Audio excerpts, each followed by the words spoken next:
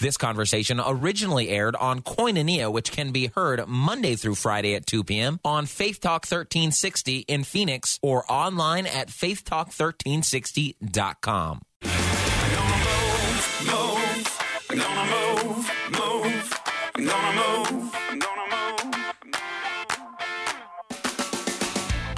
I don't know that I got a chance to talk about my vacation, the 50th celebration. Yes. And part of that was planned. I didn't want to be, we went to Disney World. We went to Universal Studios 5 days straight in an amusement park. And as I said, the day after I came back and was on the air again, I said, not exactly replete with good food choices. No. Or to even be more accurate, it is replete with bad food choices. Yeah. But I actually, I think I texted you like the first day I was there. Yeah. Second day I was there. I got some pictures of salads. Yeah, there was only one day that we didn't have a salad. Wow. The whole time. That's good. And it wasn't that it was a bad day. We just didn't have salad. Yeah. I actually lost 1.5 pounds. No. After 5 days at an amusement park. I mean, that kind of boggles my mind. Now, here's the thing I wanted to tell you, though, and I've been waiting. In this wardrobe transition, yes, I'm wearing a stretchy belt.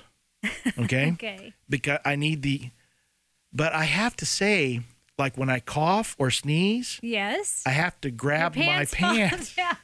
because it could be a really bad situation really quick. That's awesome. I love it. And it's kind of like, okay, I'm not going to buy another wardrobe now. I'm just not, because I know I'm going to continue to get smaller. But yeah, it's a little dangerous now. That's so cool. That's a twofold win-win. One, you're losing weight. Two, you're engaging your transverse abdominal. Yeah, absolutely. I know. And I told Mary that. I was like, well, I know that I'm getting stronger in that area. That's right.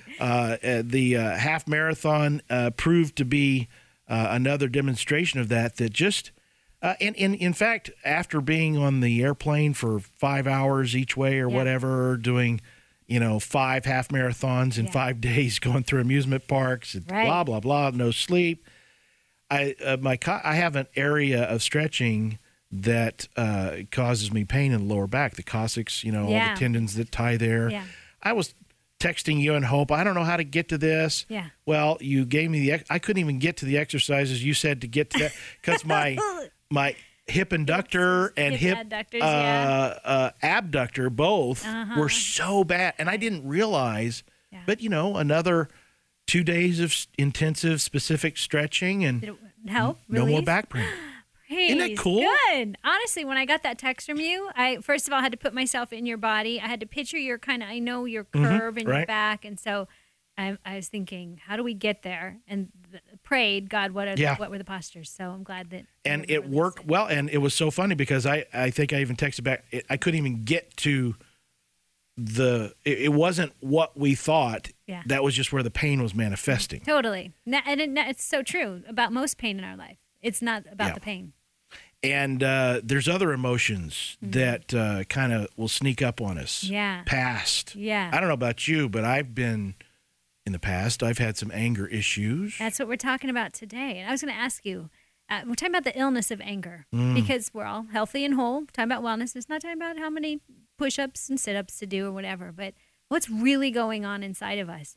And I love the analogy. Someone said, if you want to know what's inside a person, bump into them.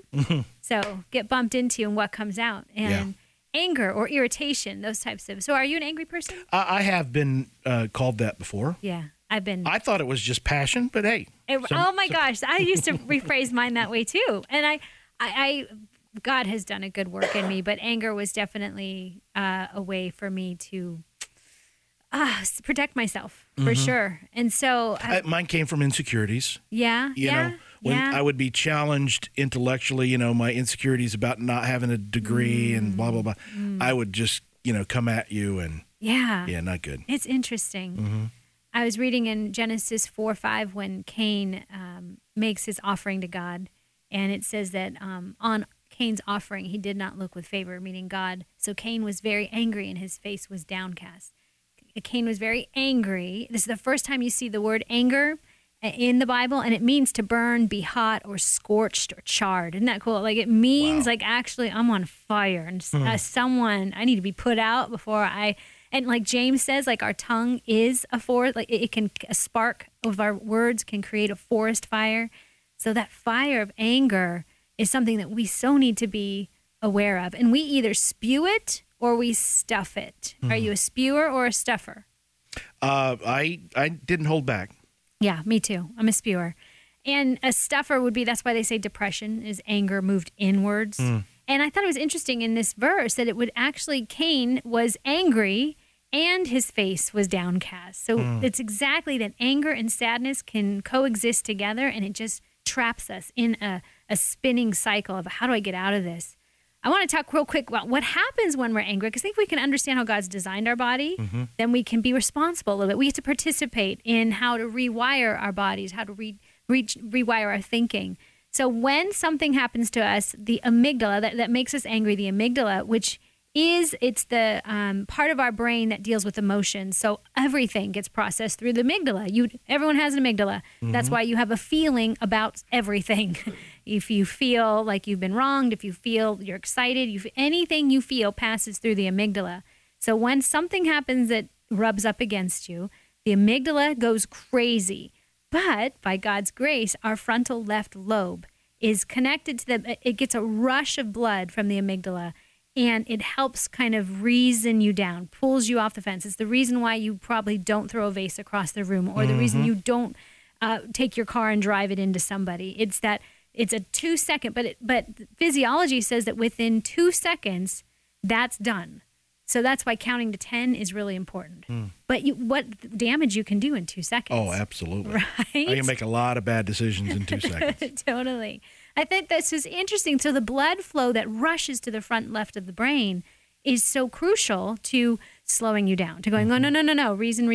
It's not what you think it is, it's not what you feel it to be.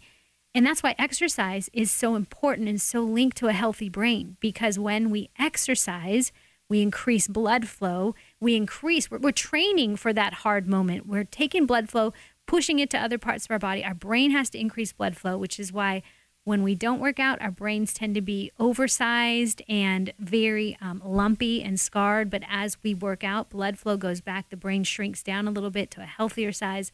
And you now have good blood flow going on. So when things happen down the road, you're going to respond as you should. I just think we're so set up in today's society to not work out. Like everything is coming against our brains, right? We're spoon-fed everything, TVs, everything. So our brain doesn't get the workout that it needs anymore. So the effects of anger on the body is also really interesting, that for people that have anger issues, high levels of anger, they're at twice the risk of coronary artery disease and 3 times the risk of heart attacks. And some scientists think that chronic anger may be more dangerous than smoking and obesity. That means you can die of anger. You can die of a hard heart. Yep.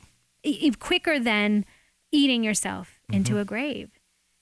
Put the two together, be an angry over consumer of food, and you're a ticking time bomb, not only for yourself, but for so many other people, because you're irritated. You feel judged. You feel like nobody understands it. You can see how, that it just becomes a cycle of I'm angry, so I hurt, and now I'm not happy with my body, and now I'm being judged, so now I'm angry, so I'll eat some more. Just like, Lord, how do we get out of this cycle? This weekend I was at, I don't know if you read my blog post about I did. The angry man. Wow. I woke up on Saturday morning and I was angry. I was angry at God. I felt like I just felt like, God, why does it feel so hard? There are things that's just working out of my faith. And I think it's okay. I love that we can go to God and say, I feel angry. He can handle it. Yeah, he can totally handle it. And so, but the beautiful thing is to go to him and say, this is what I'm feeling. Deal with me. Aren't those are 3 words? Deal with me. And so I went out for a hike up Squaw Peak, and I was just kind of in my funk. And afterwards, I left to go to McDonald's.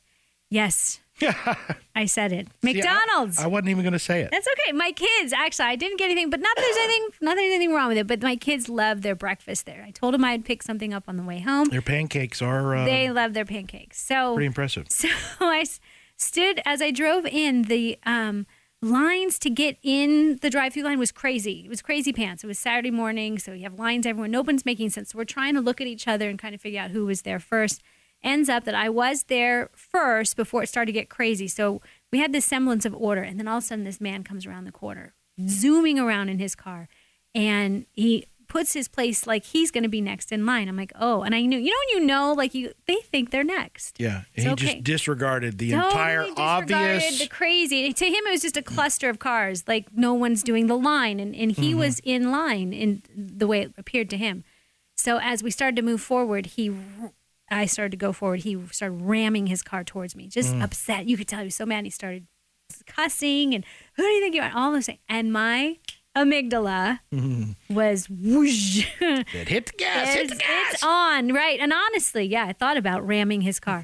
And eventually he backed up because the rest of the cars kind of helped him see what it was. But as I got in line, he was still screaming. He moved in behind me because the other drivers allowed him, which was nice because they could tell, whatever, he's in a rush. And so as we were going through line, I'm angry and I'm thinking, what a moron. How self-focused, self-absorbed. And that's what anger does. Self-absorb. And sadness, self-absorbed. And I was with the Lord. I'm like, Lord, help me. Help me with this anger. And in that moment, he was able to show me that this guy's heart was just like mine. That he was angry. He was angry because he feels hurt. He feels like he's not loved. And that is what's underneath my anger. My anger is, God, I feel like I'm not being loved by my husband. I'm not being loved by, all these things. Like, where's the love that I need? And so I knew in that moment, oh my gosh, that's me. And then I heard the Lord say, you're going to buy him breakfast. So that, when I flipped on, I got excited because that's exactly what we're asked to do. Romans 12:4 says to bless those who persecute, bless and do not curse.